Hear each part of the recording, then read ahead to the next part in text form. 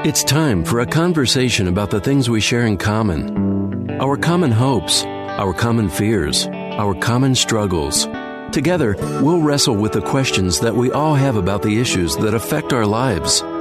This is The Common Good. Now, here are your hosts, Brian Fromm and Ian Simpkins.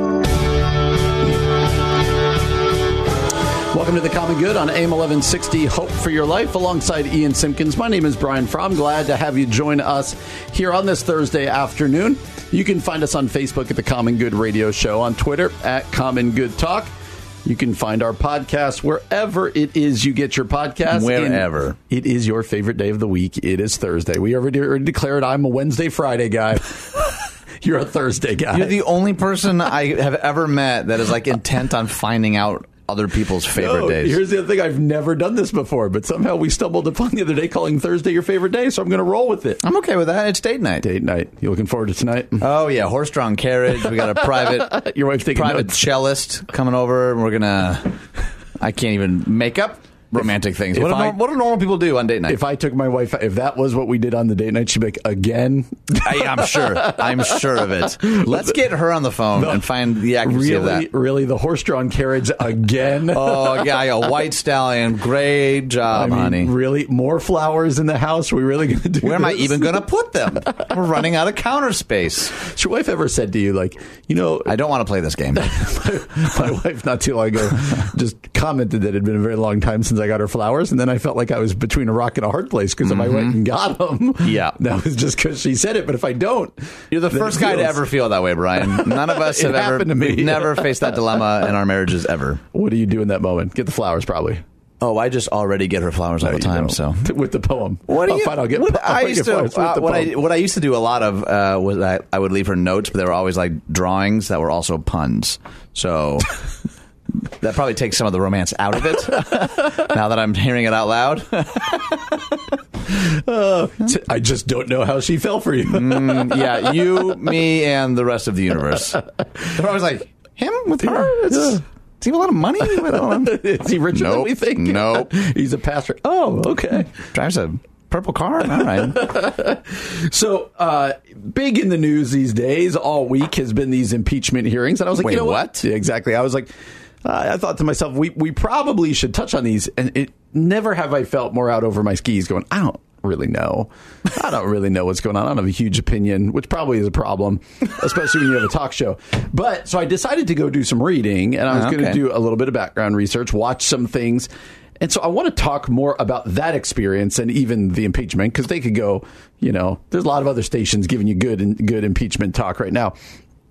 I made the mistake of going online and on my TV to Fox News and MSNBC to try to get perspectives. Sure. And what I learned is, in my two searches, I learned that in no way should President Trump be impeached, and he should definitively be impeached. Surprising. And it was, I know we talk about this all the time, echo chambers and all this stuff. I don't think I've ever felt it as acutely as, like, literally every article at foxnews.com was like, time to end these hearings. Clearly nothing proven. Boom, boom, boom. And then I went to MSNBC. Like, the next one I went to was MSNBC, and it was like, if Republicans have a spine, they'll realize the truth. And just one after the other. And I was like, then I turned on my TV, and it was the same thing. And I don't know why this surprises me, but it really did. I think the starkness of it, of going like, wow, it is crazy out there. Like the difference, like the differences. Because we talk about it, but I don't know. It was weird. It was just really odd. This is why I live in the mountains. And I don't listen to or read any of that. That's it. I'm literally airlifted to the station, and then I'll fly out of here when I'm done. I think one of my takeaways was there's a lot of people out there who only listen to Fox News or MSNBC for sure. or something long. And I guess it was, I think, one of the first times I experienced, like, man, you're in big trouble if that's all you do. If all you do is read or listen to or watch one side of something. You're in trouble. Like, you're gonna. But don't you think the reason people don't listen to other sides is because they're not convinced that they're getting a more well-rounded perspective, but they believe that the quote other station, the other side, is not only just like incorrect, but like maliciously so. Like, they're the agenda, they're the attackers, and so to even listen to their perspective is somehow like weakening my own case. Don't you feel like that's how people would approach it? Yeah, I think so. And it is. It's a what came first, the chicken or the egg? Like, let's take Fox News. Did Fox News make really conservative people? Or did Fox News tap into something that was out there? Like, okay, well, we're going to do that. And the same is true on the other side. I get to both ends. And I think that we do this with a lot of things. We do this with theology. Oh, for sure. That is also... I almost said equally as problematic, probably more problematic because we're dealing with theology above politics. So help people understand how we do that with theology, because some people might be like, theology is theology. It's just about God. So I think the way that I talk about theology, one, I say that everyone has a theology, even if you don't have the 6-syllable words or an MDiv. I think everyone has something in their brain when they think about God or their own existence in the universe. So the first is that everyone has a theology, which makes this a universal discussion. Two, I think good theology is both an art and a science. Interesting. So an art, like I've never heard a painter say, all right, everyone stop. I've painted the definitive landscape. Everyone else can stop painting landscapes from here on out. But a scientist, though, is always like building on research from people that came before them, but they're always like testing and poking and prodding and advancing. And I think this keeping the art and science balance of theology is always really important. But like one of the really convicting questions that I've been trying to ask myself is how many works of theology, let's just say on my own bookcase, are of white men? The vast majority of them. And that's not inherently wrong. But if you want to talk about like your case of Fox and MSNBC, if the point is to get a balanced perspective, could I benefit from listening to some female theologians, some theologians of color? And I think that a lot of people end up going, well, where do I even find those? Which should make all of us go, exactly. Like that. It's so much an issue that we don't even know where to start. And I think in this age of information whiplash, I think prayer is the neck brace, right? Like when we're always going to be tugged in all these different directions, and it's so easy to be like, shiny. Oh, now this person's saying this thing. Like, I think we have to first begin with the posture of prayer, whether it's trying to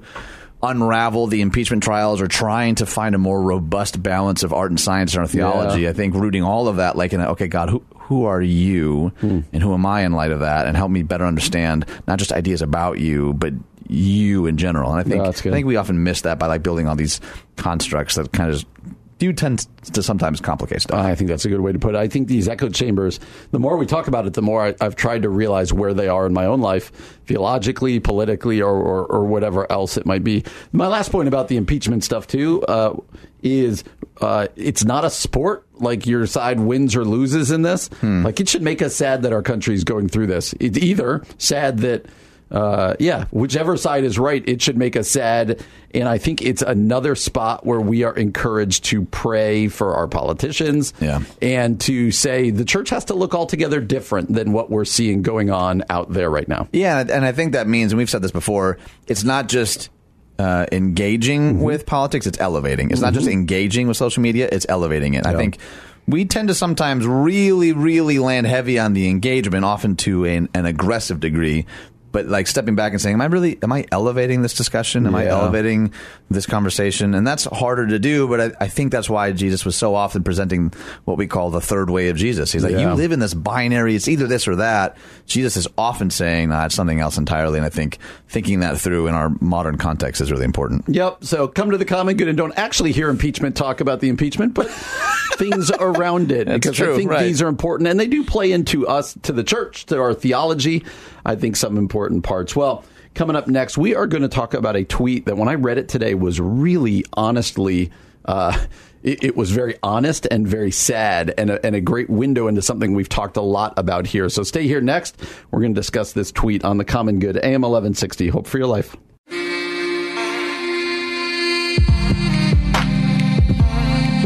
Welcome back to the Common Good, AM 1160, Hope for Your Life, alongside Ian Simpkins. My name is Brian Fromm. Thank you for joining us today. You can find us on Facebook at the Common Good Radio Show. That's the Common Good Radio Show. On Twitter at Common Good Talk. That's at Common Good Talk. You can find our podcast wherever it is that you find our wherever it is you get our podcast. That's what I'm trying to say. No, podcast in general. Do you know what I shouldn't do is like try to read something else in preparation while trying to say something. I could tell that's what you were doing. Man, I thought I was like a professional, like I could do these things, but nope. Well, better luck next time. Before jumping into this tweet I talked about, let me tell you about the Chicago Leadership Prayer Breakfast. Since 1964, the Chicago Leadership Prayer Breakfast has brought together leaders of all faiths from the business, government, and nonprofit worlds. So join over 600 Chicago leaders in prayer with AM 1160 breakfast chairs Marty Ozinga and his brother Paul Ozinga, and hear from keynote speaker Dr. Nicholas Pierce, associate pastor at Apostolic Faith Church at the Chicago Hilton on December the 6th at 7:30 a.m. Tickets for the 2019 Chicago Leadership Prayer Breakfast by the Chicago Sunday Evening Club are $100 or $1,000 for a table, and available at Eventbrite or at csec.org. That is csec.org. The way that you read those things is real. That one felt like a struggle. I was going to say, just very like classic news anchory. That one felt like a struggle. Like, you know, like sometimes you feel like you're fighting it and sometimes it flows out. That one has struggle. I feel like I'm struggling most days. Woo! Let me know how it feels to actually. And that one, it should be like you're just reading. I know. You're just reading. We'll get them. Sometimes we'll get them you and I both, we have that every now and then. We read things and it's like, I'm going to get every other word like probably wrong here. You'll get them next time, Sport. The moral of the story is go to the Chicago Prayer Breakfast. How's that sound? All right, so I referenced a tweet earlier that I want to read, and it was really sobering to read this, and I want to be sensitive with this one, and but it does something important. It was a tweet that was being passed around, I believe it was yesterday, from Sarah Carter. So Sarah Carter is married to, what's his name, Steve Carter, who was kind of one of the two people who was going to take over at Willow Creek for Bill Hybels when kind of all the Bill Hybels stuff fell apart. Yeah. And eventually, Steve Carter resigned. He was actually there, so he resigned and is no longer on staff at Willow Creek. And when I read this, I was reminded that there are a lot of personal hurts tied up in these stories, because you and I can do it. Like, we'll talk about Harvest or Willow or this or that, and it's more like newsy and organizational. And so this is Sarah Carter, and kind of, it's a tweet, kind of a couple different tweets that really show the pain that she, and I'm assuming her family, has felt from this. So I'm going to read the tweet string here, and then I would love for you to respond to it. Sarah Carter writes, Dear Bill Hybels, thank you for the gift of tucking my kids in as they weep and cry over friendships they can no longer have, the home they had to leave, and the faith they've watched crumble. I give you and your assembly of lead staff and elders full credit for this current experience. She writes, your lack of courage is what's led to the fall of your baby Willow and your life's work. To watch it flail and struggle without your specific and constant direction and shame, I can't imagine it feels good. For now, as a result of your choices, it hurts and suffers and slowly rises before us while you soak up the literal sunset alongside your accomplices, though they continue to benefit from the courage of my husband's words. This is not bitterness, because I welcome with love and wholeness every single person who chooses to be honest and repent. This is a mama who every night puts her babies to bed with tears and aches because of the choices of men and women you apportioned, who said they were the good guys but lied. Someday my kids will be the ones who lead the revolution to bring freedom to those who are still controlled by your cult. As I sit here, a young mom holding babies with aching hearts who've been cut by the church, I just want to say hello, and we see you. And so when I read that is raw. And I actually went back and forth about whether to read this, but I thought it was so important, because when we throw out, not just here, but in general, and we throw out Harvest or Willow or any church pain, you forget that there's real personal pain in the background. So I'm just curious, other than this kind of being heart-wrenching, what did you think when you read these? Well, I want to finish her thread, because I think it's... I'm sorry. I didn't realize I missed some. It's a complete thought. I want to make sure, I want to give... Yep, my bad. I didn't see the ones at the bottom. I want to give all the space for what she wrote. She said, it's so hard and sad. We loved and loved the people of Willow so much. We saw a future, a whole life there. It's hard to let that go. We grieve. We ache. We feel it in our bones as it falls apart. I don't know how else to explain it.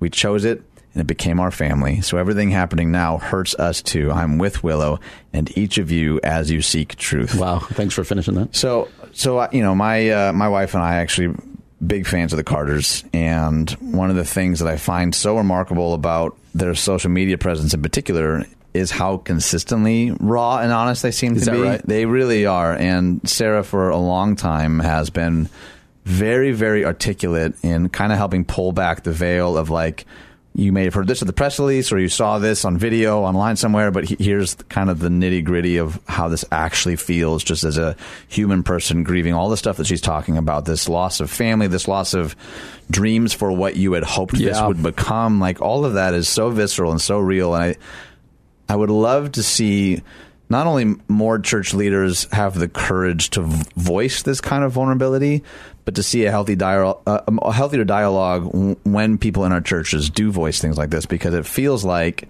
and maybe this is just in the last year in Chicagoland in particular, it becomes a whole lot more about how do we mitigate and how do we control narratives and how do we make sure the information goes to the right people, not to someone, like, there's just an honesty to what she's sharing here that I know, and you can read the responses. She's not alone in this, and not just in Chicagoland. There are people from all over the world who are saying, that describes exactly how I felt when my church fell apart 15 years ago. In fact, some of those wounds are still very, very real and very, very raw. And I think what you were saying at the very beginning, that it's easy when it's not your organization or your church family to say, to kind of step back and only see it from a 30,000-foot perspective, but to remember, gosh, these are individual families and small groups and neighborhoods and communities, and there's hopes and dreams and emotions tied up in all of that. And that, at the very least, means, I think, that we need to be all the more diligent about speaking truth to power and also giving people real, authentic space to share their own pain and grief, because I think when we fail to do both of those, we almost always inevitably end up in spaces that just don't honor God. I think that's well put. For me, it's a reminder of the far-reaching pain and effects when churches fall apart due to sin and due to whatever other reasons. And again, I'm guilty of being able to think of all the things that have gone on with Willow or Harvest or any church, right? And just think of it in terms of the church. Like it's not the church being made up of people, right? And she's going, "Hey, we gave our life to this place, and your actions have caused pain so far-reaching." And really, you can kind of hear a little bit underneath it. I think she doesn't so much say it right out, unless I missed it, but you can almost hear her pleading with Bill Hybels, like, "Can we get a I'm sorry? Yeah, let's make this right. Can we get something? Some contrition, some confession, something." Just heartbreaking to the way she frames it as, like, I'm tucking my kids in, and they're struggling with this. Which is such a beautiful way to describe it. Beautiful in a really heart-wrenching way, too, because we often hold up these Christian leaders, as sort of they epitomize for us, like, strength and courage and wisdom. In a lot of ways, rightfully so. I mean, I think the Carters just together have an incredible capacity to lead and care for people well. But then to also, you get this visual of, like, she's a mom. And a wife whose heart is broken and has to still, like, tuck her kids in. And I think we need to remember that more often than we often do, I think, when it comes to, like, the people in Christianity that we look to as a leader. Absolutely. So wanted to bring that to you as it deals with stuff that we talk about here often. Would love to have your response at the Common Good Radio Show on Facebook. That's the Common Good Radio Show. Coming up next, an article out of Christianity Today that says the inspirational, interdenominational, multi-congregational ministry movement. We're going to talk about what that is coming up next on the Common Good, AM 1160, Hope for Your Life.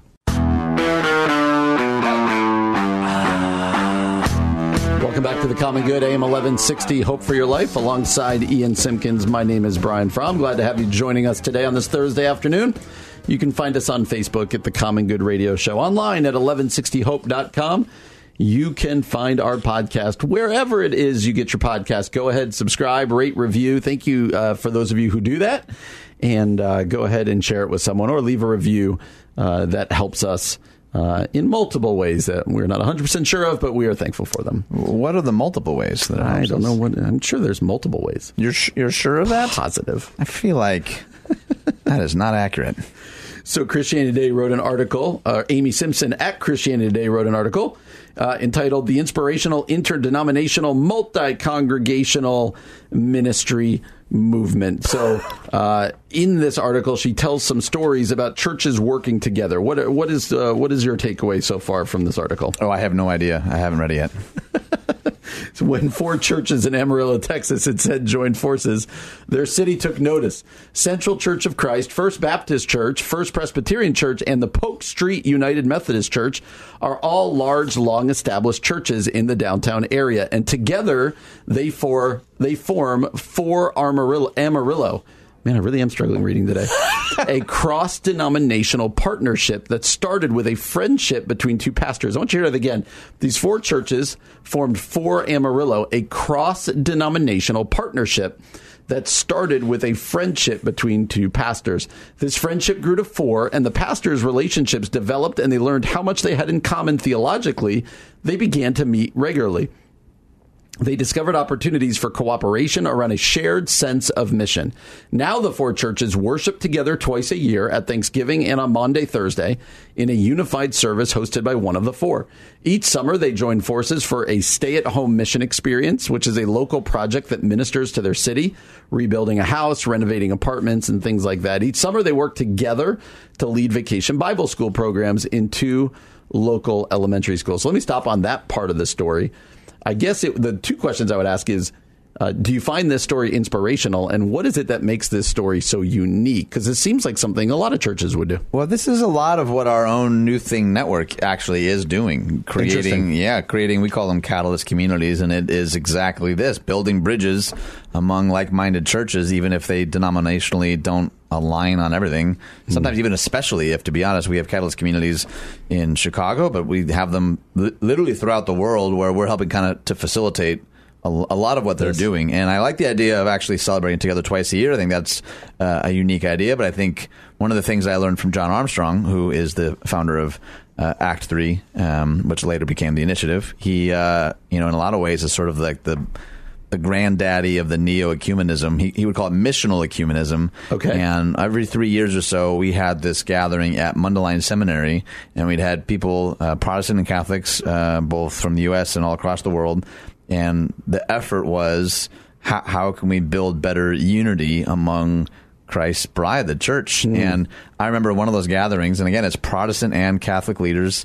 One of the guys stood up and said, when we can't have theological unity, we can't have relational unity. When we can't have doctrinal ecumenism, we can have relational ecumenism. And that's kind of what I think this article is kind of getting at. Like, it starts with relationships, which is what made John Armstrong so brilliant, because he's unbelievably smart, but also really, really good at building relationships. So for us, we're at this gathering where there's literally people coming in from like the Vatican. Like, really, I had no business being there. Let me just put it that way. Like, there were so many heavy hitters, but we were there because of John, because of his heartbeat to see the church come together in a more cohesive, strategic way. And I think starting with a relationship rather than like what we often talk about, where we often start with our disagreements, or we start with some theological nuance that divides us, or that, I could never have coffee with that pastor. He believes in this, and they celebrate that. Like, beginning with the posture of relational ecumenism, I think, is a lot of what they're doing, and that's part of what I find so inspirational. And why do we think that doesn't happen a lot? What makes that difficult within a town, right? We all serve in cities where there's a lot of churches. And I would think more times than not, this sort of thing doesn't happen. Yeah. Why not? I think, one, relationships are inefficient. They take time. Like, to really do relational ministry, to really love people well, all of that takes way more time than it does to write an email or to make a post or whatever. Even good things, even build strategies or a spreadsheet. I think relationships require a ton of energy. But I think a lot of it comes down to just intentionality. I don't think most pastors I know are like, I am here in this church and I am actively making sure I never interact with any of these other churches. It's more like, that's not on my radar, right? Yeah. Like, you know what it's like. Totally. Most of the emails you're getting throughout a week are from people in your church. The guy from the church next door is not complaining to you about the volume of the worship band or the font size on the screen. It's people already there. Yeah. And if we're not careful, I think 100% of our effort could very easily become consumed with just the people right here. And that, on the surface is maybe not a terrible thing, but I think to think ecumenically, to build relationships. I mean, think about your busy week. Yeah. If someone's like, all right, twice a month now, I want you to carve out 2 hours for a breakfast between you and 15 other local area pastors. Most pastors are probably going to ask, like, is that worth it? Yes. Like, I think we don't necessarily have a healthy ROI about why that's so important. Like, that's a lot of sermon prep time that I could be using, and I think we need to elevate the value of why ecumenism, why building these bridges is actually really, really important. Let me just play, I always hate this phrase, but I'm going to use it anyway. Play devil's advocate. How dare you advocate for the devil? Is there a time where you go, no, we can't link arms with that organization around a mission? It might not be theological, right? But maybe helping. Or is it like, no, on something like mission, all bets are off. Go for it and build those bridges. What would your thoughts be about that? What would be an example of like a misalignment chasm so big that somebody wouldn't link arms? How about our evangelical church and the Muslim mosque down the road? Oh, so it is theological then. Sure. But we're talking about like linking arms in relationship and mission. So not like we're gathering to worship together. I think you have strong feelings about that. So go ahead and speak to this. I'm trying to tee you up a little bit. I'm being baited here. I just know. Maybe I'm not the right person to ask this. My boundaries are maybe further stretched than others would be comfortable with. In the example of our, Muslim neighbors, both of our holy books talk about love of neighbor, right? Yep. And I think maybe part of the way that we love our neighbors is that we love people that don't look or talk or act or think or vote or believe like we do. I think that's what's often problematic is we just assume like, loving my neighbor means loving the people that I already kind of love. Yeah. If Jesus teaches us anything, he actually has a whole lot more to say about how we are to treat the person that we perceive maybe as a threat or an enemy. And if the purpose is, hey, what if we loved our neighborhood together? Yeah. To me, I think God would smile at that. I think that could very well move the mission of Jesus forward. And, what linking together looks like. I mean, I imagine the nitty-gritty people were like, what do we do when it comes to prayers or which building do we meet in? I think those logistics are worth working through. But I don't know. I think that could send a powerful message to the communities at large, especially the ones that see Christians only as divisive. Yeah, I think you put it a good way there. It sends a message, and it's worth having those conversations and trying to get through those things. Right. Whereas most of us are probably like, nope, can't do it. Yeah, and the nope is usually out of some kind of trepidation or fear. Yes, to reaction or just how it's going to go. Right. But I do think you're right. I think what mostly stops us for churches is we just get lost in our own little world at all times. Right. But I think, they're writing an article here because it's a powerful movement. There's powerful things going on. And so 100%. As churchgoers out there, we'd encourage you have that conversation within your church. And hopefully there'll be some stories that come out of it. Well, coming up next, we are going to talk about just a hilarious tweet that I saw going around that you and I are going to play the game. We're going to play the game of this tweet. That's coming up next here on The Common Good, AM 1160. Hope for your life.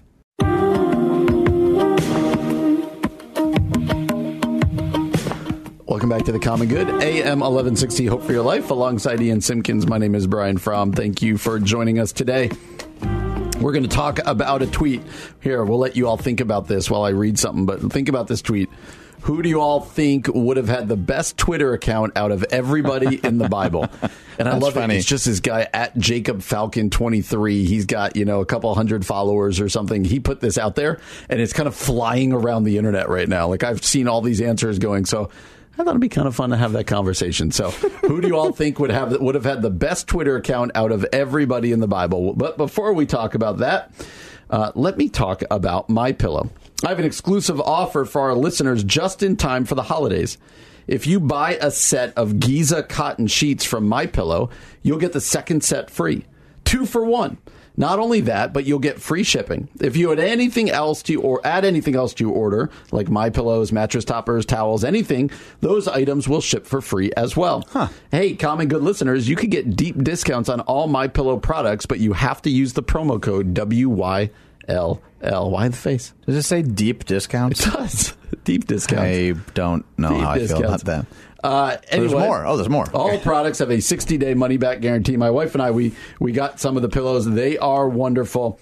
Comes with a 10-year guaranteed warranty. So go to MyPillow.com, promo code WYLL. Let me see it real quick. Okay, where's the beginning of this? At the top. If you buy a set of Giza cotton sheets. Yes. So are you buying these because you're starting to feel like a Giza? I see what you did there. No. That's so dumb. Don't encourage me. Don't encourage me. I want you to keep going with these. Well, here's what we talked about before this. We said that the tweet that went out was called, who do you all think would have had the best Twitter account out of everybody in the Bible. And the responses to these, to be honest with you, are hilarious. So take it whichever way you want. Either some of the responses, or how would you answer the question? Oh, first, how I'd answer, it'd be Eglin.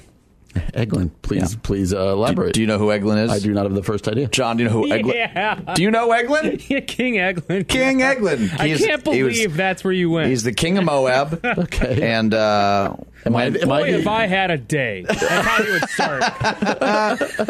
I think it was Ehud, right? Tried to stab him.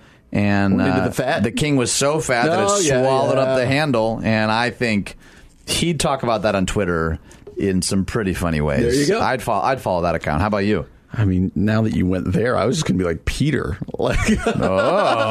But Peter would be awesome, right? You'd constantly be like denying things, like, I didn't do that. Yeah, somebody hacked my account. He'd be the politician. Or other times, like, I'm sorry, I was just being impulsive. Or you'd be like, poor Peter, by the way. That's the only thing we ever talk about when it comes to him. Or like after he has the encounter with Jesus, at the beginning, there's going to be all these emojis of fish because they caught all these fish. I feel like you've really thought about this. I did. There you go. What are some of the other ones? Some funny ones. Well, I want to read one. I'm trying to find ones that don't have swear words because it's a tough go on this one. This one's pretty funny though. Delilah would not tweet much, but boy would she be wildly popular on Instagram. Sexy shots with vague passive-aggressive platitudes in the captions about you can't find a man that will trust you. If you can't handle me at my worst, don't deserve me at my best. 1.5 million likes. I just thought that was really funny. What about this one? We're just going to read these people. This is going to be hard-hitting radio right now. How about this one? Lot's wife was pretty salty, but was a pillar of the community. Oh, that person's my hero. My goodness. Do you have other ones that are your favorites? This person wrote, Lazarus, hands down, my man died and came back. Ooh, let's go Old Testament again. Who's the guy? Oh, I remember hearing a sermon on Benaniah. Do you know who Benaniah is? My Wheaton education is not helping here. Benedict, do you know who Benaniah is? Not my last name, but no, I don't know who that is. He's described as he killed a lion in a pit on a snowy day. Oh yeah, it's literally like how it's described. Like, because I know that when I kill lions, the snow is the hardest part of that entire endeavor. I just think that's someone who would have a really, really interesting Twitter account. This person wrote Abraham because he would have wrote, tried to kill my son today. Oh hashtag I'm a bad father. This is a really dangerous segment for us to be doing. Oh, it's too good. These are funny. Let's see what else is safe to read here. Tweets his GoFundMe every week. Oh, gosh. Go ahead. This is going to be the last segment we ever do. That one's got a swear word. That one's got a swear word. David's Twitter handle would probably be @YoungGiantSlayer. That's funny. Is this one safe? Probably not. Noah, you want animal pics? I'll give them to you 2 by 2. That's pretty funny. I feel like this is just people's opportunity to offer up Bible puns, and I am here for all of it. This is why I wanted to do this. Yeah. Shadrach, Meshach, and Abednego would just tweet fire emojis. Oh, boy. Yeah, see, I can't do the Bathsheba one. Nope. Probably can't do the Hagar one. Nope. Oh, we were in the same place here. Does this make for good radio? Just us, me and you scrolling Twitter? There's a picture of a guy being licked by a lion, and it says Daniel in the lion's den. Oh, my God. A selfie of Daniel with the lion. This was pretty funny. John the Baptizer would just be subtweeting Herod and yelling at everyone. Kind of like, do you know who John the Baptist is, Brian? Yes, I do. Is that a name you recognize? You gave me an easy one. Okay, I want to try an existential question now. Why do you think questions like this are actually so wildly popular on platforms like Twitter? Because I imagine a bunch of people writing these are like, yeah, I was handed all these Bible stories as a kid, and I got some of that knowledge still clacking around in my brain. I don't believe in any of it anymore, but it's still fun for them to like weigh in on this. Like, what is it about this question that has gone it's gone crazy viral? Right. What about it? I don't know. I'm curious why you think that is. I think there's not a lot that people do with the Bible that's funny, and so this is just legitimately that's funny. Interesting. And it brings up modern day culture. Like it's a good mix of Bible with just the silliness of Twitter. And so to kind of superimpose one upon the other, I think just makes for great laughter.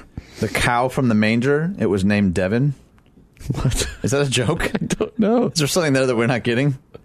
I don't know what that one means. Mary Magdalene hands down, spilling tea on the disciples and telling all of Jesus' business. Careful. Oh, boy. Oh, Adam would just say, I'm the first. Oh, Elijah, that would be a good one. He'd just be using Twitter to taunt all the prophets of Baal. That'd be fun. We haven't asked PJ. We haven't asked our producer. If you got to choose one Twitter account from a Bible character. I was thinking John, but post-Jesus. So when he got the revelation. There's no such thing as post-Jesus. He's just out there in Patmos. He's the crazy conspiracy theory guy on Twitter, posting all these crazy things that he got a vision from God. If it was a movie, Nicolas Cage would probably play him. Oh, yeah. All right, you got time for one more. You got to find one more. I am not confident in my ability to find one that's safe for radio. Somebody posted one here. You can censor it. It says the rich young ruler on Twitter, and then they have a GIF, which we learned is "Gosh, it's funny," right? It's not "Gosh, it's funy," people. They just have a GIF of Donald Trump going, "I'm really rich," for the rich young ruler. Gosh. Yeah, I don't feel confident in my ability to censor any more of these. Well, we would love to hear some of your answers. Yeah, that would be funny. We would love to hear some of your answers. Who would... I just caught up to you on the thread here because I just came to the cow with Devin going, I don't know what that means either. If you could follow the Twitter account of any one Bible person, one character in the Bible, who would it be? It's just a fun thing to go running through, so we would do it. I would end you with this one. This person said, Balaam's talking donkey. Oh, boy. Somebody else has put Jesus, duh. So every question about the Bible, you have to go, other than Jesus. Yeah, right. Who would you do? This is maybe the weirdest segment we've done. It was, but that was fun. That gave me good laughs, at least, so... Coming up next, we're going to talk about a former NBA superstar, somebody really popular on TV, issuing an apology and what he apologized for. Coming up next here on the Common Good, AM 1160. Hope for your life.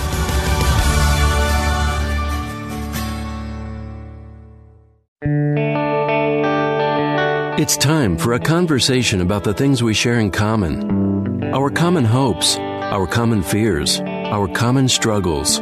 Together, we'll wrestle with the questions that we all have about the issues that affect our lives. This is The Common Good. Now, here are your hosts, Brian Fromm and Ian Simpkins. Welcome back to The Common Good on AM 1160. Hope for your life. Alongside Ian Simpkins, my name is Brian Fromm. We have reached a new level of insanity with that last segment about the Twitter poll of what Bible character would you want to be? Mine's Eglin. You're right back to Eglin. It's just a fun name to say. I do know that story. I didn't know the name, so that's good. I'm here to help, Ryan. My profs at Wheaton are so mad at me right now. I don't think they're mad about that. I think they're just fine. You planted a church, you have a radio show. Ryan's doing perfect. So we want to talk about something that Charles Barkley said, an apology he made. But before we do, tell us about a concert that is coming. Not just a concert, Brian. So we had him on last week or earlier this week, or it all bleeds together. Anyway, so Go Promoters. You can learn more at gopromoters.com. They're introducing what's called the Underground. So Go Underground is... the mission is to have concerts, but in places that we often don't think of when we think of Christian concerts. So it's not at a church. It's not like a convention center. They're going to be at bars. So here's what's going on there. Jesus lived in his community, spending time with all kinds of people. And our team at AM 1160 wants to challenge you to engage with your neighbors in a context where they're probably comfortable. Christian metal band Disciple. I don't know if you're familiar with Disciple, by the way. Not at all. They're fantastic. All right. Like I'm telling you, I've seen them on festivals. They're an incredible live show. They're coming to Q Bar in Glendale Heights December 6th on their Love Letter Killshot tour. They'll be sharing their faith throughout the concert, and you could have opportunities to talk about your journey and your hope in Jesus afterwards. AM 1160 and Go Underground is offering a special challenge for AM 1160 listeners to invite a friend to come with you to the show. Get this. For free. Free? Yeah, we like free. You love free. Just visit 1160hope.com/disciple to receive one free ticket for your friend. Tickets are available starting at $10 at itickets.com. There you go. Well, Charles Barkley, you're aware. Charles Barkley is a... Oh, yeah, Chuck Barkley. Hall of Fame basketball player for the Philadelphia 76ers, the Phoenix Suns, the Houston Rockets. But as if you could be kind of bigger than even a Hall of Fame basketball player, he has turned into probably the number one basketball studio guy. Like, everyone loves Charles Barkley. Part of what they love about Charles Barkley is kind of his irreverence, and he's just you're very much like, I don't care, whatever, and he's hilarious. So the other day, and I saw this story when I don't even know the take on this, but we're going to read it and then have a little conversation about this. The other night, Axios reporter Alexi McCammond tweeted about an interaction with Charles Barkley in which Barkley responded to an innocuous question by saying, "I don't hit women, but if I did, I'd hit you." When McCammon said that was offensive, Barkley accused her of not being able to take a joke. So she went on Twitter and kind of went through it all. And the thread sparked plenty of conversation. And then Barkley, just the other day, through Turner Sports PR, issued a short apology when he said, "My comment was inappropriate and unacceptable. It was an attempted joke that wasn't funny at all. There's no excuse for it, and I apologize." She retweeted the apology from her account, where she's also shared some of the harassment she's received for reporting what happened. And so a weird story when I read it, because Charles Barkley, this is kind of what he's known for. This crossed a line, but kind of what he's known for. But I think we'd both agree this one probably crossed a line, right? Yeah, not probably. It definitely crossed a line. Is it not? And not that we are even the ones to judge his apology, but when I read his apology, I thought to myself, somebody who's known for being a joker, this is, hey, I was joking and this one fell flat. Is that a good apology for you? Does that work for you? If that was all that he said, that would not have worked. Okay. But he says my comment was inappropriate and unacceptable. It was an attempted joke that wasn't funny at all. There's no excuse for it, and I apologize. Yep. So I don't know why he put that middle sentence there. I think it would be a much more straightforward apology without that middle sentence. Yep. But because it's couched in the other two where he says, hey, there's no excuse. Maybe for him, he was wanting to make sure people understood, like, I am not at all advocating for this. Or maybe this is just his PR team making sure that he says the right... You know what I mean? Like, it's hard for me to even believe the authenticity of superstars, to be honest, because I know they have an entire team of people around them crafting every word and verb. And so that makes it... For me, that's always a little bit of an asterisk. Like, I don't know that I even totally can buy this. But it's just... I don't know. It's just incredibly inappropriate, especially for someone who, you know, like you were saying, has been elevated to this limelight. And even if you're known, like the guy Shane Gillett, right, who got cut from the SNL cast before he even started, and that's a comedy troupe, right? And they're like, no, what we have records of you saying is so inappropriate. We're not even going to give you a shot at this. Like, I know that he's known for this, and he's sort of edgy, but that was sort of Shane's argument. He's like, hey, this is what comedians do. And maybe there's different permissions for comedians. Maybe that's an interesting discussion that, like, does it depend on the context? You know, if this was, I don't know, who's like a well-known, like, sort of edgy, like if this was Bill Burr, would he lose his job over this? Would there be any kind of outrage on Twitter? Probably not, I guess. But maybe that's a problem. Maybe because people... You know, they're in a particular line of work where, like, they get a pass to say whatever horrible, awful thing they want because he is a comedian after all. So, you know, can't tell him no. Like, I don't know. I'm curious how you think this would play out if it was a different profession, or even not a different profession. Like, that was one of my thoughts too. Like, if like some like just reporter said this to someone and it came out like something about Charles Barkley, this is just going to fly over. Like, I don't think this is going to have any legs to it anymore. You and I have talked a lot about the whole cancel culture thing, right? Like, some people, if they said something like this and it came out, it would be, and there's video of it, it would be like, nope, you're done. Yeah. You're done. Charles Barkley, I don't think this is going to change anything. You're probably Hopefully right. He's genuinely repentant and stuff.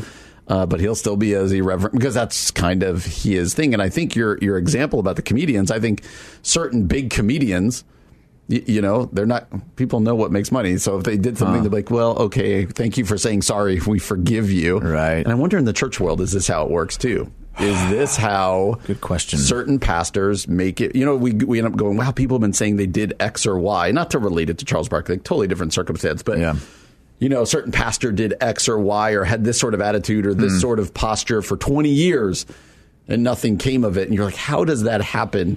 Is the answer that we make excuses for? Well, that's just his personality, but man, can he preach, or man, can he write, or man, can she do this? And is that really problematic? I think it's problematic. I've experienced that firsthand with the first church that I worked at out of college, and I mentioned some of this even at the Lift conference, that there was, after the lead pastor was removed, and I won't even get into the reasons as to why, all of these stories started to emerge just in general about some of the stuff that they had observed. None of it criminal, but certainly like a pattern emerged. And I would ask people, like, if that was the stuff that you did see, that you did know, why didn't you leave, or why didn't you do something about it? And like 9 times out of 10, the answer was, but he was such a good preacher. And I was like, oh, that's really haunting that we do give a pass, and we do this in sports, and we do this in entertainment. If it's someone that I really like, I even heard some comedians talking about this issue, like guys that are a little more blue, a little more button pushing. They said, the only reason we're able to still do this is because we establish ourselves before this kind of current cultural moment. Yeah. There's no way, this is their words, not mine, that a comedian could come up right now delivering the kind of material that I did 15, 20 years ago that I established my career on. And I thought, maybe that's a good thing. Yes, I don't know. Like this comment from Barkley is completely inappropriate, totally unacceptable. Yeah. And it bums me out there at the very end of it where it says she received a bunch of harassment for reporting it in the first place.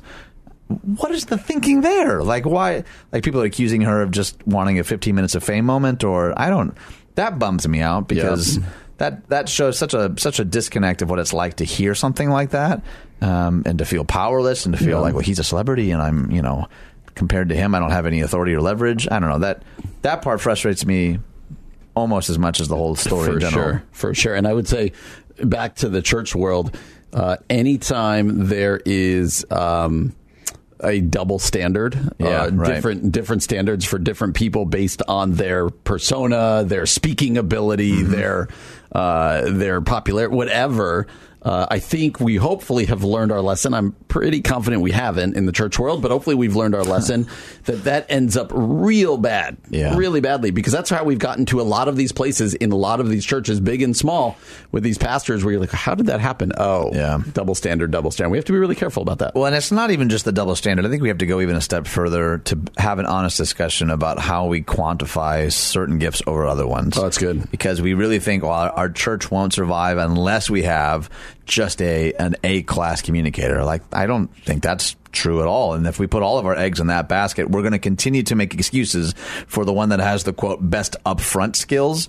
And I just think that is a really, really dangerous dichotomy to start really kind of giving yourself over to. Well, that's good. That's I like how sometimes I grab stories going, I don't know where we're going with this, and they end up, I think, in helpful places. Coming up next, we're going to have a friend of yours in studio, and I'm super excited to talk to him. His name is Philip Alexander. You're going to want to stay with us as we talk to Philip next. That's coming up next on The Common Good, AM 1160, Hope for Your Life.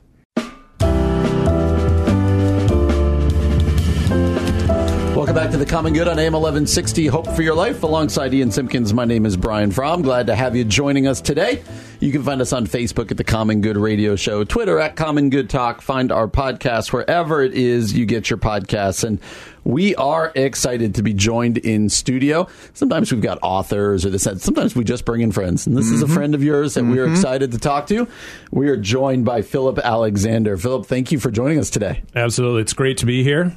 Along with my friend Ian here. There you go. I'm just going to sit back and let it go. We'll see how it goes. I mean, maybe by the end, maybe I'll be more friends with Brian. We haven't spent a lot of time together. We're teetering on the edge already, I can tell. So he drove in all the way from Milwaukee, so thank you for doing that. Absolutely. And why don't you tell us a little bit about yourself? Yeah, well, first of all, let's get it out of the way. Being from Milwaukee, I know there's going to be a lot of people that are skeptical. Blackhawks fan all the way. Huge hockey fan. Okay. Yes, I am. Right. Huge hockey fan. My oldest daughter actually plays ice hockey. Proud dad moment this past weekend, by the way. She checked someone. Nice. First check of the team. First check of the year. Yes. Is it legal? No. Did you stand up and go, check, please? Did you? No, I didn't. She ended up in the penalty box. She ended up in the penalty box. I would have cried through that whole thing. Tears of joy. Well, and luckily, I was running the music, so it was like just two steps over. I was like, hey. It's your dad here. Way to go. Now, what's funny about this is she's a redhead. Okay. She's extremely shy. And hockey, of course, doesn't make sense. Shy kid in a mask. Right. But somehow it it seemed to make sense for her. And how old is she? She's 12. Oh, that's good. So the shyest kid on the team. That's so funny. I could have pictured her being like, "Am I in trouble, Dad?" You're like, "No, we're going out for ice cream." I'm carrying you out of here on my shoulders. I've never been prouder. You're my hero. That was great. All right, so that's not what we're here to talk about. That's right. Well, I mean, we could fill the time just fine. I don't think we're going to have any trouble. Okay, so we'll get into it. You have a really colorful history. I do. Doing all sorts of different things. I want to make sure people know what you're doing right now. Sure. And we'll come back to this a couple other times. But tell me a little bit about Elixir. Yeah. So a few years ago, started a design firm called Elixir Creative. And really the goal was to really marry the idea of loving your neighbor, and really making sure that we as a design firm, in the secular world, it's customer comes first, right? Like that's the big mantra or motto. But we really wanted to make sure that we were coming to a client and saying, what are your goals? What are the things that you want to happen when somebody lands on your website? And what are the things, we do a lot of research and digital marketing and other things on the back end, but we really wanted to make sure that the customer was being taken care of. And that doesn't just mean giving them the best prices, but it also means really fulfilling the idea that quality is number one, right? That we're actually doing all things in Christ. And so that was kind of our thing, is making sure that quality was there, quality of design. I heard you guys talking art stuff, but, it's making sure that all of those components are really fulfilled in our project. Yeah, that's awesome. Yeah, part of your story is that you went to seminary and got degrees in apologetics and theology. So I'm wondering that journey, seminary, apologetics, and now you're at a design firm. Talk about that journey a little bit. Yeah, so interestingly enough, I actually went to art school prior to seminary. Oh, wow. And so I remember sitting in church one day and really just hearing kind of this non-audible impression thing that was like, yeah, you're really going to do something for the kingdom in this space. And I'm like, so I guess I got to go to seminary. Right. Now, I don't think that was a God thing, that God said, hey, you should go to seminary, although that's not a bad thing. Right. But I went, did, like you said, degrees in apologetics and theology, and met some great people. I met Ian along the way, in fact. Got to speak along some amazing people as well. Did a lot of conferences and talks and other things. And it kind of got to the point where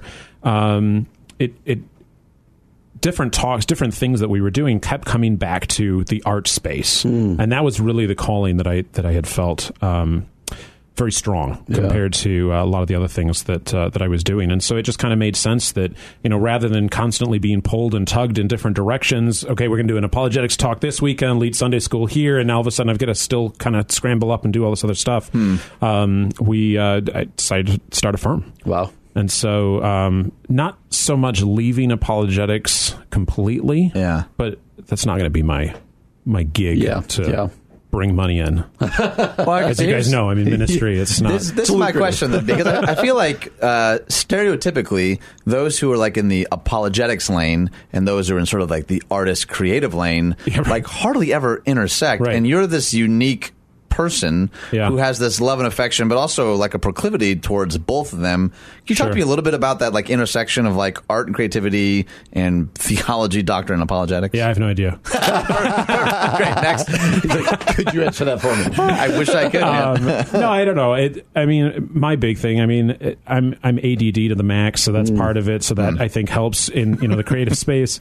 It's funny because we do tons of different things. We worked with Northwestern Mutual, Residio, which used to be Honeywell Home, but then also smaller churches and different things. Right. And the reason that I came to faith was because of apologetics, and so I think that's really the connection. But I never left the love and the desire of arts, right? And so every presentation that I ever gave always had like these big, powerful animations and things in it. You're talking from stage, and there's more going on the screen behind me than it's coming out of my mouth. But that's okay, right? Like that's just who I am, and it kind of is what it is. But but apologetics is really how I came to Christianity. Got it. Right, reading that first Lee Strobel book, and of course, to the point, many, many years later, being humbled enough to be on stage with Lee Strobel and talking alongside him is just, it's a dream.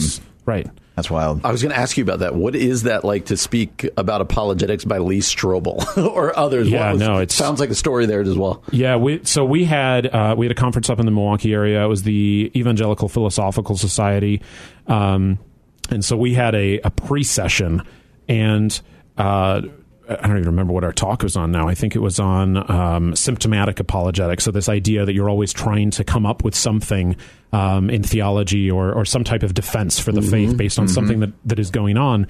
And so really the idea was, we shouldn't be defensive. We should be proactive, right? We should understand the gospel narrative inside and out. We should understand our Bibles inside and out so that we don't have to constantly be on the defense. Right. But it's like, right after my talk is Lee Strobel on the main stage, followed by William Lane Craig and J.P. Moreland and all these other heavy hitters, and I got 300 plus people packed into this little tiny space, and it's like, yeah, my knees are knocking a little bit. Yes. I can understand that. You never know who's going to walk in. Lee Strobel's hanging out in the back. It's like, oh my gosh, that's amazing. He's just staring. Lee Strobel's in the back, just shaking his head. Like a little check mark on the clipboard. Yes. Yeah, it meant nothing. He just has a tick or something. You found that out later. We're praying for you, Lee. Okay, so we were talking the beginning of the show actually about just some of the divisiveness that we see in politics and theology right now, and it feels like now more than ever, and maybe I'm just paying attention to it more than I have in the past, but like you talk about like existing in these spaces where you're helping Christians have a better grasp and understanding, and I imagine people don't all come to a conference with the exactly aligned theology and doctrine. Like, how do you now navigate or coach others to navigate like really divided, like confirmation bias, echo chambers, the stuff that kind of keeps us in our camps and tribes? Like, how can we have a better dialogue in the midst of all that chaos? Yeah, well, and it really is amazing, isn't it? That we've kind of gotten to that point. It's interesting. A few years ago, I started doing counseling specifically for college kids, high school kids that were walking away from Christianity. And I remember the first few, I don't know how many kids, but, numerous conversations that we had. It was me doing all the talking. Like, okay, you don't believe in the Bible? Okay, well, here you go. Here's our 25 top points. Oh, you don't believe in Jesus? All right, here's the top 25 points. And it's just me talking the entire time. Right. And it got to a point where I think I had a cold. And all of a sudden I'm not able to do as much talking. It's amazing how God works, right? Yeah. And all of a sudden I'm doing a lot more listening, not because I wanted to, but because I had to. Right. And all of a sudden I realize it had nothing to do with the argument. I mean, that particular case, but it had nothing to do with the argument. It had everything to do with some type of baggage that was in their life, right? If it was a pastor that hurt them, other individuals in the church, whatever it may be, it was a situation that me talking was not going to solve anything. Right. And so I kind of wonder if, when we look at culture today, and we look at all of these different scenarios and all of these different people kind of at odds with one another. I mean, Facebook is like, oh my goodness, it's like the brewing place of a lot of this stuff. Right. I wonder if maybe we just be quiet, right? I mean, when my two kids are at it, one's volleyball, one's hockey, which one's better? Right. That's not what they're arguing about. Right. But whatever it is, it's like sometimes as a parent, you're just like, you know what, you guys need to be quiet. Go to your own rooms, think about, whatever it is that this argument even started, and go from there. And I wonder as society, in society, I wonder if we need to kind of do the same thing. Yeah, absolutely. That's good. You're listening to Philip Alexander, a partner at Elixir Creative, a design firm in Milwaukee, Wisconsin, but got all sorts of things he's interested in, a lot of background. So he's going to stay here. We're going to talk some more. That's what we're going to do next year on The Common Good. AM 1160, Hope for Your Life.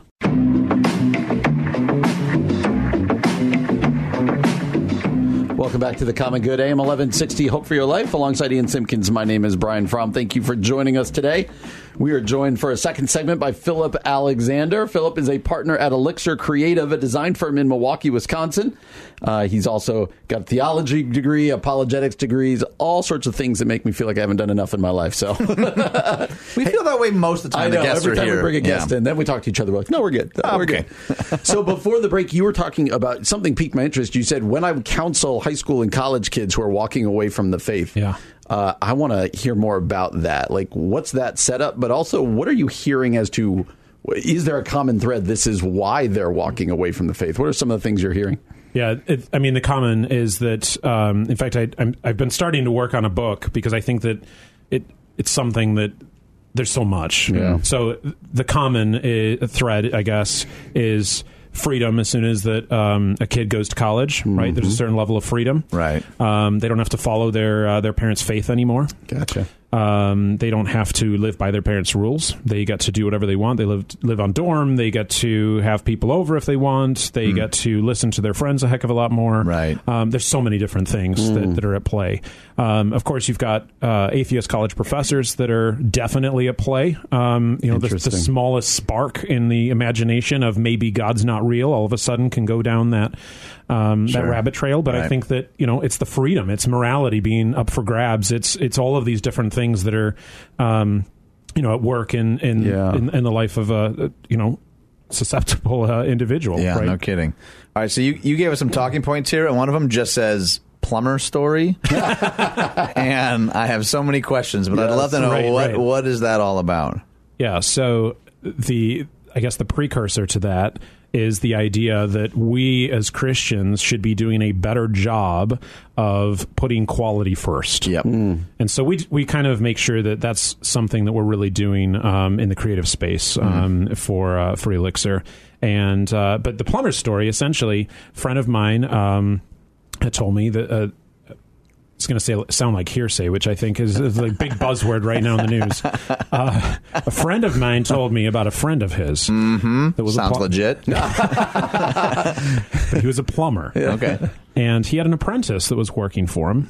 And the apprentice was under the sink doing all of this plumbing work to try and reroute dishwasher and main sink and the air gap and all of these fun things. Any plumber out there is probably like nodding their head knowing what we're talking about. I know that there's pipes under there. Right. I didn't even know that much. I just thought it magically news to me. Water comes there was in, like water gnomes underneath that collected it and carried it away. Right. In newer houses, that's the way it works. I think you're right. But basically, what happened? This apprentice kind of goes in, and the master plumber is supposed to go in and kind of double check all the work. Right. And the apprentice did everything correctly. Met the code beautifully. It was fine. In fact, I believe it may have already been signed off by the plumbing inspector. But the master plumber comes over as a Christian, and he looks at it and he goes, we can do better.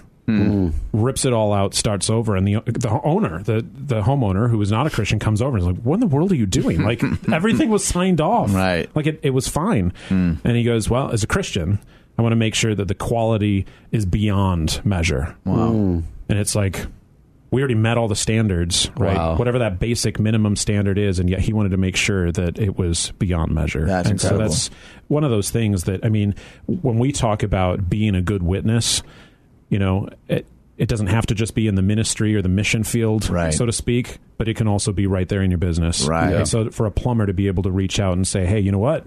Jesus was in my heart, we're plugging through, and now Jesus is under your sink. Right? That's awesome. So I love that. That's really good. So Ian referenced a little behind the scenes. People give us talking points for when they're coming in, and sometimes they're really sterile. Yours are just fascinating. So we're just going to keep throwing words at you here. Sweet, perfect. Because your first talking point just said Shroud of Turin. Oh yeah. So I want to know why you wrote that. So my mom always told me that anytime that you go somewhere, you always bring something. I thought the bottle of wine was probably not something that we should do. Wouldn't have turned it down.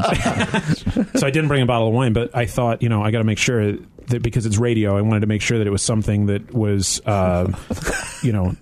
So I brought something visual. I brought a Shroud of Turin. So I was in Rome, and Pope and I are good friends, and I was like, hey, can we just borrow this? How did we not open with this? I know. Oh, that's great. Well, thank you for the gift. You don't get to keep it. It's just Thank you for the temporary gift. It's just show and tell at this point, right? It's not actually a gift at all. Which it's because I used to do a lot of apologetics talks and stuff, and because I like to be more visual, it was kind of the idea of like, hey, what do I have that I could bring that we could just. There's something unique. I love that. That's so, fun. See, this is why you and I clicked early on, which has now been a long while. And so it's kind of unavoidable.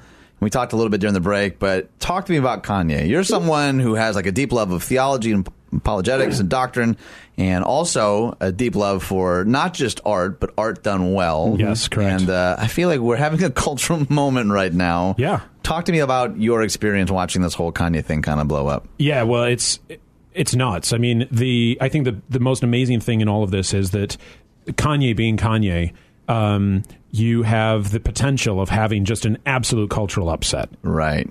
And so that I think is fascinating. I think we've seen a little bit of it. I'm both skeptical and not skeptical at the same time because I have no idea. But I'm excitedly skeptical, I guess. All right, that's fair. I'm hoping that things are going to pan out the way that I think they might, but who knows? But so then going back to quality and quality well and being a Christian and making sure that we're, good stewards of God's kingdom and making sure that we're producing good art. Kanye was on, I believe it was Jimmy Kimmel, and he talked about how we as Christians need to do a better job of art. Now, of course, there was some, self-propping up and, about how he's so great and everything else. But he's still Kanye. I mean, he's right. Right. He refers to his Christian scorecard being lower or whatever. But what's interesting is he referenced how Michelangelo with the Sistine Chapel and art used to be good and it used to tell theology and it used to have all these things. And my mouth dropped when I heard this thing. It's like, this is on national primetime television. Like, this is amazing. Like, and this, and of course, out of anybody, he is definitely an individual that would be able to make that happen. And then he released his merch on on his website, and then once again, my mouth was dropping and drooling everywhere. I'm like, what in the world is that? Right. It is. Since it has already been taken off of the website because it was so heavily criticized. It's terrible. Oh my gosh, it is so bad. And so, as an artist, you're looking at this stuff. Now, of course, we're not in the same space. Right. There's no secret, rap tape or something of me out there. I'm going to find it if there is. there might be somewhere. But no, you look at that and it's like, he's this individual that's constantly propping himself up as being like a good artist and really making sure that is happening and this, that, and the other. I think news just broke recently that he's partnering with Dr. Dre now in his second Jesus is King album. Yep. And then you look at his merch and you're like, huh. What are we looking at? I think that my 9-year-old might have drawn some of that. It's tie-dye and it's terrible. Oh, that's funny. So speak to the person out there. I really love this theme of what you talk about Christians need to do the best at what they're doing. Yeah. That's kind of... So the guy out there who's like, I'm not an artist, I'm an accountant or whatever else, speak to them about doing accounting for the glory of or whatever it is their job is. I really like that message. Yeah, well, I'm glad you brought up accounting. My wife's an accountant, and then, so as a result, I'm not going to touch accounting because smart. Because I'm sure that I'll say something that's not accurate, and then I'll get sued or something. But no, it goes back to the plumber, right? It goes back to this idea of we can do all things for the glory of God, and we should do everything as good as we possibly can. And so it doesn't matter I guess if you're an accountant, you could try and find as much money or something in someone's taxes. I don't know. Right. I'm gonna set that one aside. But you're a landscaper. You're going to make sure that you're able to essentially evangelize to the homeowner or to whoever. Any of their guests that come to their home, they're going to be like, oh my gosh, who did your landscaping? Yeah, right. Like, it's so-and-so, John Smith Landscaping. I don't know if that's a plug for John Smith. Yep, they owe us money now. Yes, they are good. But, but it's the idea that now all of a sudden you as a Christian are able to say, we do this for the best possible reason. And of course, we show that. That's so good. That's really good. Thank you so much for joining us. Why don't you give us again your website, every way that people can get in touch with you? Yeah, so the easiest thing, the easiest way to spell it is graphicdesignmilwaukee.com. That's probably the easiest way to get there. You could also go to createwithelixir.com. Unfortunately, most people don't know how to spell elixir, so it kind of is what it is. Really? They could Graphic Design Milwaukee is probably the best. GraphicDesignMilwaukee.com or createwithelixir.com. Yes. Guys, I can't encourage you enough to go check it out. You are a tremendous artist, and I think someone that I'm just glad that you get a chance to be here because I want more people to know about you. Yep, and we're not saying goodbye. He knows he's staying for just the craziest segment that we do, right? I'm excited. This is great. And part of what his bio says is he is proficient with an occasional British accent, so might come into what we're going to do next as well. Might or definitely. Yeah, people are going to need to stay. Keep listening to find out. Good tease, Brian. You're listening to The Common Good, AM 1160. Hope for your life. Here's some weird stuff we found on the internet. Here's some more weird stuff we found on the web. Welcome back to The Common Good, AM 1160, Hope for Your Life. And that music can only mean one thing. It is the end of the show. It is interweb insanity. We're going to do it a little bit differently today. We are. We have asked our guest, Philip Alexander, who's been here the last two segments. Of Elixir Creative. Elixir. People can't spell it. Graphic I can't say Milwaukee. That's the answer.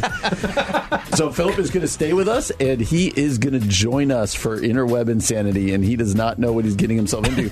Before the last commercial, I said that he has a British accent that he can pull out at any point. You said you grew up for 10 years in Great Britain. Yeah. And so, maybe weave it in here a little bit as you feel like you're able to. We'll give it to you. Yeah, so these are news articles? Yes. Sort of. So it's news should be in quotes. So this is almost like BBC then. I see probably not, there. but go ahead. All right, first one. Go ahead. First one.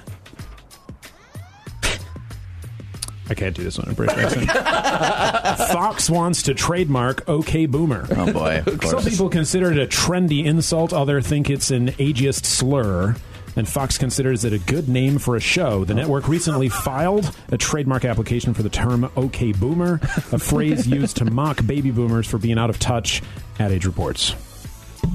I used to be with it, but then they changed what it was. Now what I'm with isn't it, and what's it seems weird and scary to me. It'll happen to you. My kids, I'm not even a baby boomer. My kids all the time like, okay, boomer. I'm like, that doesn't work for me. You still think it's funny, though, don't you? I laugh every time. Yeah, you like OK Boomer more than anyone I know. I really do. All right, this one's out of New York. Raccoons fall through ceiling into New York CVS store. How'd you say his last time? Raccoons? Oh, yeah, I did. I committed a whole show to calling them raccoons. A pair of raccoons made a scene at a CVS store in New York State when they fell through the ceiling and went for a stroll through the store. An employee at the CVS in Warwick said that he was, I don't know why I said Warwick like that, said he was in the candy aisle when he heard a loud noise that sounded like a piece of the ceiling had fallen. The worker said he investigated the noise and found 2 raccoons had fallen into the store through the ceiling. Wait.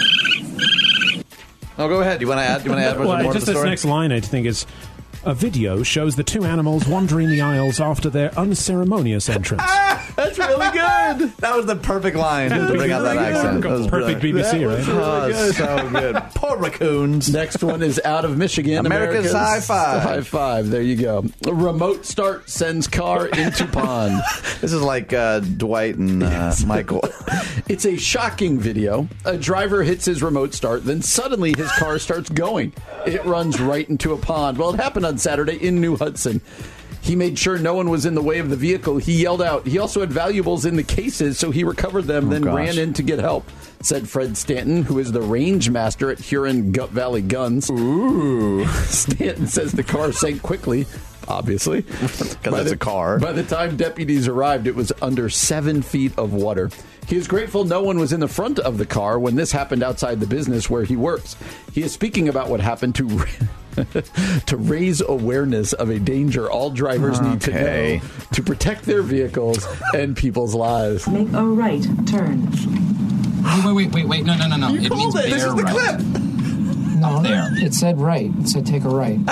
No, look. It means go up to the right, bear right over the bridge and hook up with 307. Make a right Maybe it's turn. a shortcut, Dwight. It said go to the right. It can't mean that. There's a light there. It knows where it is going. This is the light. Machine knows. This is the light. Stop yelling at me. No, it's not yelling. There's no road here.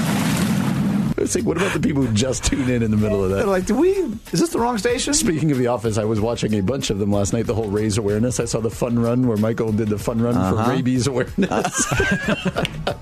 That made me laugh. Were there raccoons also in the run? Raccoons, Ooh, yes. you got the Florida one. You got Florida. That's like winning the jackpot. Florida's dangerous. Oh, no. It's bad. All right. Professor who wrote book about corruption charged with laundering. That's really good. A Florida professor who co-wrote a book about organized crime has been arrested on federal charges that he laundered corruption proceeds from Venezuela. Bruce Bagley. Of course, it's Bruce Bagley. Like, honestly, you can't make this up. No, that's as good as it gets, man. Bruce Bagley was arrested Monday in Florida. The 73-year-old University of Miami professor was charged with conspiracy to commit money laundering and 2 counts of money laundering. I'm not sure how those are different. Doesn't make sense. That makes sense. Did we get a pump fake on that one? I didn't know if he was done. I can't see him doing it. I'm relying on just kind of the inflections. We're of his just voice. staring at the I feel like we've I at am least more got to just- give an advertisement to the book, though, right? What's the book? Bagley is a co-author of Drug Trafficking, Organized Crime, and Violence in the Americas Today, published in 2015. Wow, what a catchy title. He was just putting his research to good work. That's all. It is weird, though, the conspiracy to commit money laundering and 2 counts of actual money laundering. All right, last but not least, right here in Illinois. Chicago bar installs over 70 big mouth Billy Bass to sing popular songs in unison. I just need to know where this is so I can never go. Exactly. Remember the big mouth Billy Bass singing Fish that was so popular back in the 90s? Well, a bar in Chicago now has more than 70 of them because that's what you want to hear after a night of drinking, right? Is a bunch of fish singing at you. Ashley Albert, a co-owner of the Royal Palms Shuffleboard Club, write that one down, said coming up with the idea and finding the fish was one thing, choreographing the fish was another. Albert brought in Adam Lassie, a partner of design group Studio Quasi in New York City, to make it all happen. But your scientists were so preoccupied with whether or not they didn't stop to think they should. That's really funny. That's funny. We should do a show from this bar. That'd be great. While they're singing. That's what I'm saying. The whole time. Or not just from the bar without them singing. Let's bring all 70 of them here to the studio. I think they should be set up with you guys, like lip syncing everything that you say. That's terrible. Some people like that'd be the best show you've done in a while. So, Phil, thanks for joining us, man. This was fun. Absolutely. For Ian Simpkins, I'm Brian Fromm. You've been listening to The Common Good, AM 1160. Hope for your life.